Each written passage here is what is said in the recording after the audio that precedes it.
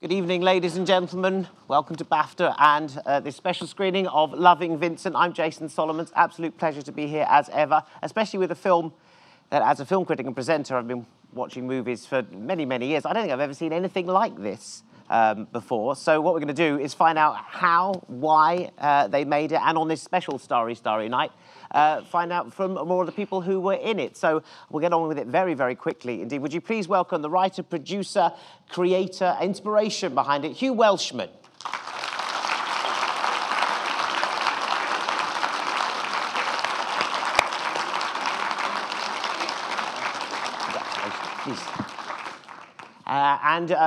Every creative needs some solidity behind him, some producing heft. Would you please welcome the producer, Ivan McTaggart.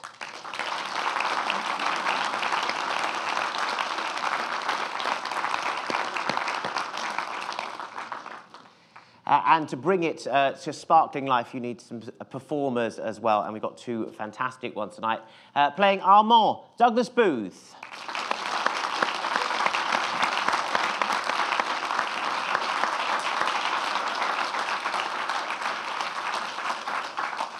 And a luminous Louise Chevalier, Helen McCrory.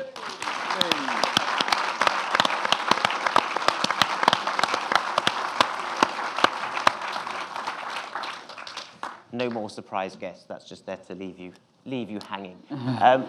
What's going to happen is that I'll hog the guests for a little bit, if I may, and then we'll open it up to you, because it's the sort of film that you see immediately, Hugh, and then you think, well, how on earth did they do that? And so I think that's the first question that you see when you first see the frame of it. So it's the first question I've got to put to you. How on earth did you do that? Well, I mean, the easiest thing is to think of Wallace and Gromit and puppet animation, and they move, you know, puppets on a set, a little bit, take a photograph, a little bit, take a photograph. We were moving oil paint on a canvas, and so every single frame is an oil painting. We did it 12 frames per second, and obviously we had our actors and actresses in the film, and Vincent had real people in front of him when he was painting them, and so we wanted our painters to have real actors with amazing performances, and then they had the very stressful job of bringing that performance to life through the application of paint frame by frame, and so that's what we did. So, Douglas, was it like sitting for a portrait like 100 times a day? No, not really. It was actually more just like making a normal film, just that the only thing was we filmed it at an extremely quick rate. I remember we did, like in 3.5, 4 weeks, did the whole film. And we did it on green screen with pretty basic sets that were made to be identical to the Red Cafe or Eleanor Thomason's Cafe. It wasn't actually for us too much different. We just were working at a quick pace. But the fact that this was 7 years from conception to the final finished product, I only did a little bit of work on this. Well, I mean, it's very impressive work and it's very different work. I suppose it comes out. When you see the whole thing, yeah, you can't remember it from the day that you were shooting it. It kind of looks so different. Yeah, I suppose so. And what's so nice is that normally when you film a movie, it is your performance is on screen and you're there alone. This, I really shared it with other artists. It was my interpretation of the character and their also interpretation of my performance through the paint and the world that I was existing in. So it was nice to share that with another artist for once. Helen, we see at the end of the film that you've just seen, you see the sort of sketches that inspired the character and also the original painting of your character. Have you seen that painting? When we first met, I was shown a picture of the gizzard hunchback that they'd cast me as. Yeah. So I took off the corset, relaxed, and acted for about 5 days. I think we did all our scenes. So yeah, we were shown that, you know, then that was useful. And then after that, it was a matter of, as Douglas says, of working on green screen. And we've all got quite used to that now. Did you know about Van Gogh? Did you know about his style and the characters or did you go from the text that you were given just do the Yeah, script? I mean, I'd gone, you know, when I was 17 and sat there for days and looked at the potato eaters and realised it's only slightly bigger than the postcard you just bought in the shop. And and known him as this tortured artist who'd cut off the ear and everything.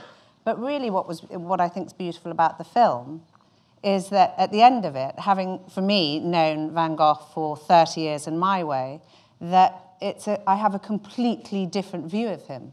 Not just a great artist who suffered not only from mental illness, probably, alcoholism, probably, and the fact that nobody ever bought his work, but also that actually at the end of the film you feel that this was a man who maybe, perhaps, took the rap for someone else, and even dying, never, ever told on him. And so he wasn't just a great artist, he was a great man. And I think that actually is more important in the long run, arguably. It's fascinating because it's great to have all the Van Gogh tableau, and you can do the painting and you can do the animation and you can make it all come to life, and people will say, well, that's marvellous, Hugh, well done, that's very clever. But if you haven't got a story to go with it, or something that draws you in, that brings these things to life, like Helen says, it's almost a mystery that's going on, a detective story that Armand's doing, then you haven't got a movie, really. When did you discover that, what sort of took over from being just a technique exercise into actually the story? Well, you can't make any film as a technique, because film is a storytelling medium. So, this started out as my wife's project. She wanted to paint it entirely herself as a short film. But even as a short film, you need to have a story that's going to grip people. There's only so far you can go with visuals, and that was the scary process with this film, because we knew it was going to take years, involve lots of artists, and we're putting ourselves out there and reimagining the work of a great artist who's beloved to millions. So you've got to do justice to his work, but you also have to have you've got to do justice to the real history. But most of all, you need to have a story, and it was quite a natural process to become a mystery story, because the idea was always to bring his paintings to life, to speak for him. And a lot of the characters that you see in the film actually made statements about Vincent after his death. And those statements contradict each other. And so when we were starting to develop them, we had this conflict going on already. And also, as we're looking into the history, and one of our main questions is, why did Vincent commit suicide then? Because things were going relatively well for him. I mean, he had an incredibly troubled adult life, but things were going relatively well at that particular moment. He just sold his first painting. He'd had a great review in the papers. Monet, who was already a rich man at that stage, declared that he was the most exciting new artist coming through. He was close to his brother. He was physically healthier than he had been for 10 years, and yet this was the time he took his life. So we started looking into this, and then when you start looking into that, there are endless theories about what his state of mind was and what happened to him. And so we had to sift through it like detectives to try and come up with what was the best solution. And you used letters, and you used fragments, you used newspaper articles. Where is all this clues? Well, I mean, we worked with the Van Gogh Museum for 4 years. I'd go there and meet their senior researchers, and they'd give me reading lists and homework, and I'd go away and do my homework and come back to them with questions in terms of, and I'd come back to them and I'd say, well, look, this conflicts with this, and why does it, and what's the truth? And they might say, well, actually, we're still arguing about it, and we don't know. And actually, I was there last week because we had our Dutch premiere in the museum, and the Van Gogh Museum said to me, the senior researcher said that they're actually now looking into whether Dr. Gachet might have shared medical information about Theo's condition, which was something we entirely made up. And now they're actually looking that could be a serious contender for the final straw for him committing suicide. So that was a nice surprise. Well, so you've done you've revealed some new evidence, uncovered some, but you've made it up, though. We made it up. There you go. Which is the filmmaker's license. Ivan, when you're sort of working on raising the finance for a project like this, it seems to me that you don't know what you've got till you've actually got it sometimes. You must have fragments, you must have bits to show people. How do you go around convincing people that there's a sort of feature-length movie? Yeah, it's tricky. I mean, you always So I've been raising finance for many, many decades, and you go and see financiers, and they say lots of things to you, but all they're actually saying is, what film exactly the same as this has made a ton of money before? And so when you say to them, well, there's never been a film like this before, there maybe never will be one like this again, it's, thanks very much, bye. So we really were, but what we did have as an asset was that Hugh and Dorota had made a very brief, 90-second concept trailer in 2012. And in fact, Hugh and I were introduced through a mutual friend, and we at Trademark Films had a project we wanted to shoot in Poland. So I'd asked about Polish producers we could talk to. So we were put together, and I said, well, we have this project. And Hugh, being a producer as well, said, well, that's all very well, but actually I have a project, and it's this animation. And I said, well, that's fine, but in fact, we don't do animation. And he said, well, just watch this trailer. And people may have seen it on YouTube. It's 90 seconds long. It's got the wheat filled with crows and various people talking, a sort of rudimentary iteration of some of what you've seen just now. And I was just bewitched for 90 seconds, and at the end just said, okay, now we do animation, let's make this happen.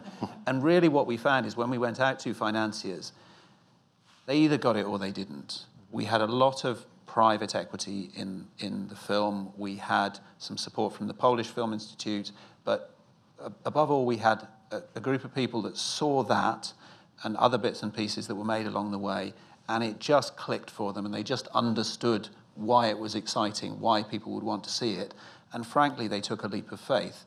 And unusually, it was really like, the church roof thermometer where you raise money, you've got to raise this much money. We had one of those kind of thermometers that kept filling up and then going down as we'd spend the money, and then it was just about to run out, fill up a bit more. We'd sort of raise $1, spend $1, and in the end, we got far enough down the line that we got Silver Reel to come in and finish off the financing with a solid slug to get us over the line, and we were there. But it was a long and unpredictable and hair-raising process, I think, is the answer. Given that no one had done it before, given that no one did you know the techniques you would be using going into it? Did you know you'd need 100 painters doing it by hand? Did you know how the actors were going to work in that situation? I mean, you won an Oscar for Peter and the Wolf. Belated congratulations. I know it was a while ago, but out of that little acorn comes this mighty oak of a film. But it's a very different kind of technique.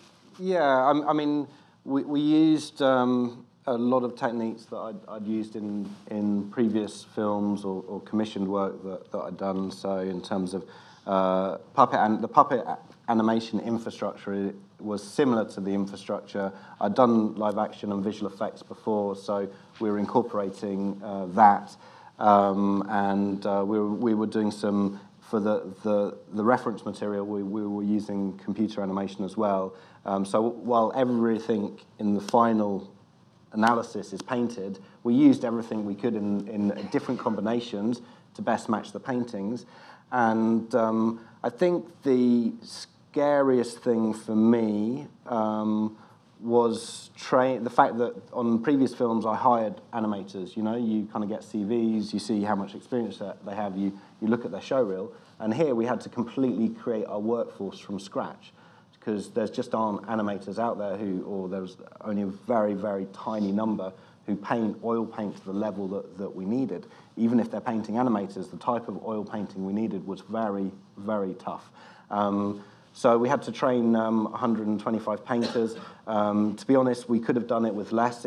Because of the financing problems that we had, we only started out with 20 painters, whereas we wanted to have 40 painters over 2.5 years. And we started out with 20, and our deadline was always the same. And once we closed the money, it was like, okay, now we need 100 painters. And that was a moment like, okay, we need to train them all at the same time that we're still doing animation and integrate them into the studio. So that was exciting. Mm-hmm. Did you get any painting tips? Are you going up for the landscape challenge anytime soon? I'm not a very good painter, no. But I did go over and see them, and it was extraordinary. Because you had so many painters, to keep the same quality and to make sure the film looked similar, the style wasn't going all over the place. They had these heads of department that would check every frame or every it depends on how long people have been on it. At the beginning, people had every frame approved. They'd go there, they'd paint this frame, and then they'd kind of have to report to the office and get it made, check that everything was lining up and the quality was the same. And the audition process, you auditioned thousands of painters, right, from all over the world. We had 5,000 applications. We chose 500 to do 3-day auditions, and we selected 125 people who did 200 hours of intensive training, 100 hours in Van Gogh style, 100 hours in animation. And then I mean, I spoke to a painter who I said, "Oh, how long this? Oh, great, 25-second, 30-second clip. How long have you been painting that for?" 5 months. Do you, when you saw the technique, because obviously it must have helped as a performer to sort of know how it might look in the end game. Did you modulate your performance? Do you think, well, is this going to be a facial close-up, or I'm going to do the art? I'm going to sort of. Is there some Van Gogh-ness that you can put into your own facial control? I'm so short-sighted. I thought you were talking to Douglas. Sorry. I was like, it's an acting question, so open to the act. Not really. I asked the question. I said, "Do I need to do anything different?" Yeah. And it's amazing because I mean the canvas is about this big. Yeah. They're about this big, and actually, it's remarkable how much they can pick up, just little flicks of the eyes and this and that when they work in that detail. And actually, it's up to that artist what they bring. You know, they flush your cheeks, they put the twinkle in, they can do. It's their kind of interpretation, but not really performance-wise. Did you? No, but it's quite interesting. When I was watching it, I started to get my favourite painters. You know, suddenly there'd be a scene, and I go, "Oh, they're really good.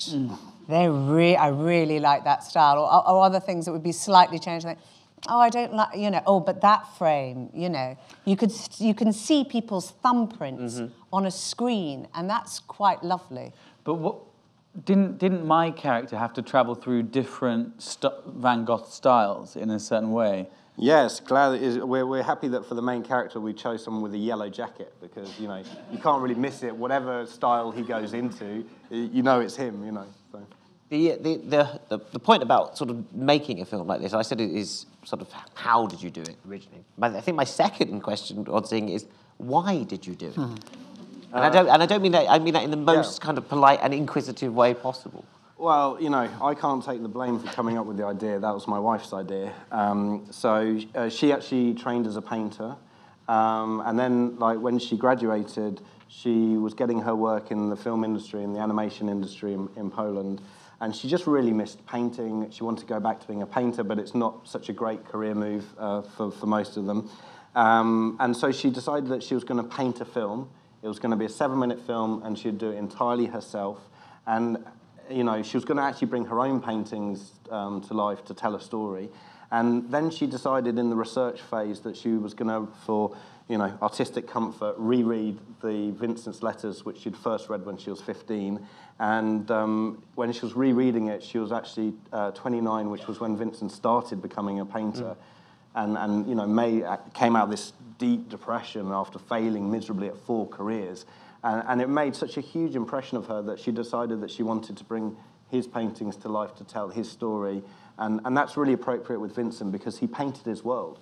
Most painters, they do mythological scenes or religious scenes, or, you know, they have particular things that they concentrate on, whereas, you know, Vincent painted everything. He painted his shoes, he painted his bedroom, the view from his bedroom, you know, he painted his food, the person serving the food, his postman, his letters. So you can actually start to bring you get a sense of the world through Vincent's eyes in a way that you couldn't with another story. But definitely it was that very strong emotional connection.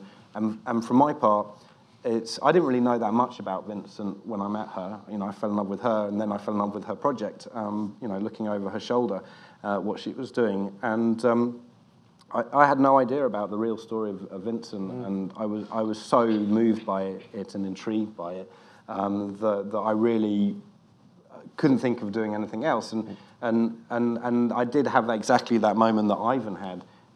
Which was, you know, before I showed it to him, when we'd finished the concept trailer, because Dorota was going, "Oh, it's going to look like this, it's going to look like this," and I was like, "Okay, let's just do a test, and you can show me what it's going to look like." And then when I saw the results, I was convinced that I wouldn't do anything else until we finished this film. to the point where you sort of look a bit like Vincent van Gogh. I don't know if that's how it started. Well, you know, if any of you had seen pictures of me or met me, you know, 5 years ago, I look nothing like this. So I think all of that research and all of that work just slowly is morphing me into... Yeah. And this being your first feature, and obviously towering achievement it is, to just, you know, stick around. You know, I know he saw one painting and then kind of checked out. You stick around. Useful. Don't want to get that. So I think it's time to open up the floor to questions for our panel as well. I know there are many that come from it, so I thought I'd lazily let them take over at this point. Thank you very much. I'm really delighted that you could bring the magic to the screen. I had the best chance, not realising I was coming to see this week, that I was actually in the Musée d'Orsay 8 days ago, standing in front of Starry Night, and there was nobody else around me. And I was just mesmerised and starstruck. He paints magic and he paints movement. And I didn't even know then that he'd killed himself. I should have known. But tonight I've got the whole story and I love the mystery. But thank you for bringing the magic. Really, really appreciate it. Oh, well, thank you very much. So I was actually there last week as well, and I was looking at that beautiful, beautiful painting, and I was like, we got the colour slightly wrong, but there you go. And there is one aspect I completely forgot. Now, you mentioned the magic and Starry Night. Of course, we heard Leanne La Havas's song of Don McLean's version playing it out, which is beautiful. But also, Clint Mansell, the composer, adds, which obviously in paintings you don't have, but his paintings do sort of throb with a sort of musicality. We pursued him for 2 years to do the film because De Rota had always said, I mean, the script was being written to his scores, and it was always this idea that he was the only person that could score this film, and he just didn't realise it for 2 years until in the end he gave up. And then having pursued him and prostrated ourselves before him and said, look, nobody else can score this, it must be you. He finally agreed, and then we had to negotiate the deal. Well, it is a beautiful score, I must say, absolutely. There's a gentleman there in the middle with he was very quick. So my question is, did you shoot all the live action before the painting began? And what was the time gap between the end of a live action shoot and the finished film? Well, in terms of, we had a group of 20 painters who were doing design paintings because there were various challenges in reimagining Vincent's still artwork into a moving, art form. So we did have a design process before the live action shoot, but probably it's easy if I go from the end. So the last 2 years were spent painting. The 6 months before that was editing and preparation of the reference materials for the painters. And then we had 4 weeks of shooting, 2 weeks with our main actors here in London and 2 weeks doing B-roll shooting of the wides in Poland. And then the 4 years before that was the R&D, setting up the pipeline, the design painting, the script writing, and also very importantly in this case, or in all cases, the financing. So that was done over a period of 4 years. There you go, you remember it very well. Oh, I do. Every step of the way. The lady there with the stripe. Hey, I was just wondering if every still in the film is a dry canvas, or does one canvas make several stills, and what happened to them after the film was done? Okay, my favourite question. So let's say I am painting and someone paints that picture, and in the shot, I just turn my head in 1 second. They would do the first frame, which would probably take them between half a day and 2 days, depending on the difficulty. They would then rub out the face, repaint it there, rub out the face, repaint it there, rub out the face, repaint it there. And, I mean, in the black and white style, it was more like oil painting on glass. We could move the paint on the canvas around. But the trouble is, with the Van Gogh style, is very often they had, very particular brushstrokes. And so they actually had to stop motion animate the brushstrokes across the canvas. So for every shot, we had one canvas, apart from the really big shots, like, the opening shot at the beginning. That was so big, it was 636 paintings, that we divided it between 3 different canvases and 3 different artists. which was combined 6 months each artist, so 18 months to do that one shot. So we ended up with we have 845 shots in the film. So we have around 900 canvases from the film, which are last frames of the film, and we have the design paintings. 100 of them were sold to the public during making the film. 150 went to financiers and to actors, and then 120 of them are going on display in Den Bosch in Noord-Brabant Museum. Noord-Brabant's where Vincent comes from, and that's in Holland, and they're going on display on Friday, which is why Dorota unfortunately can't be here, because she's working on the exhibition, and the rest of them are going to be sold. Did they get one? I have two. Only two? Two, or do I have three? Oh, including your... Yeah, My parents put one there. Yeah. So Helen's still deciding. I know, but they very, very generously offered me pictures of myself, but I explained I actually prefer a picture of someone else. So I'm getting to choose. Thank you very much. Nice. They can't be. They're very good, but no one's going to get. They're not going to go for like 85 million forgeries, right? No. They're a piece of the film. Yeah, So, they're film history. So they're more like the beautiful. Could do with one at BAFTA. We need one. Isn't David Parfitt? I notice is Ex-chairman, He's he's an ex-chairman. executive producer of the film. yeah. So yes, I'm sure he could arrange for BAFTA to buy one. Get That's where your finances are going. I mean, the one we're going to have to go very quickly, but one question I really need to know, what do you call this? What is this new genre? What do you call this film? Well, I mean, we were always thinking that we're making a painted film, because of the combination of animation and live action. But there turned out to be so much animation involved in the Van Gogh style that it is painting animation. So I think it's definitely in the genre of animation, with just an incredibly substantial contribution from our fantastic, So it's an animated category it would come into as Yes. such, just in case you were one day going, when is that? First feature as well, I suppose. Yes. Breakthrough, all that sort of stuff. Yeah, very fascinating. Do we have time for one more? We don't have. I'm afraid that's like an auctioneer at Christie's. We don't. But please thank Hugh Welshman, Ivan McTaggart, Douglas Booth, and Helen McCrory.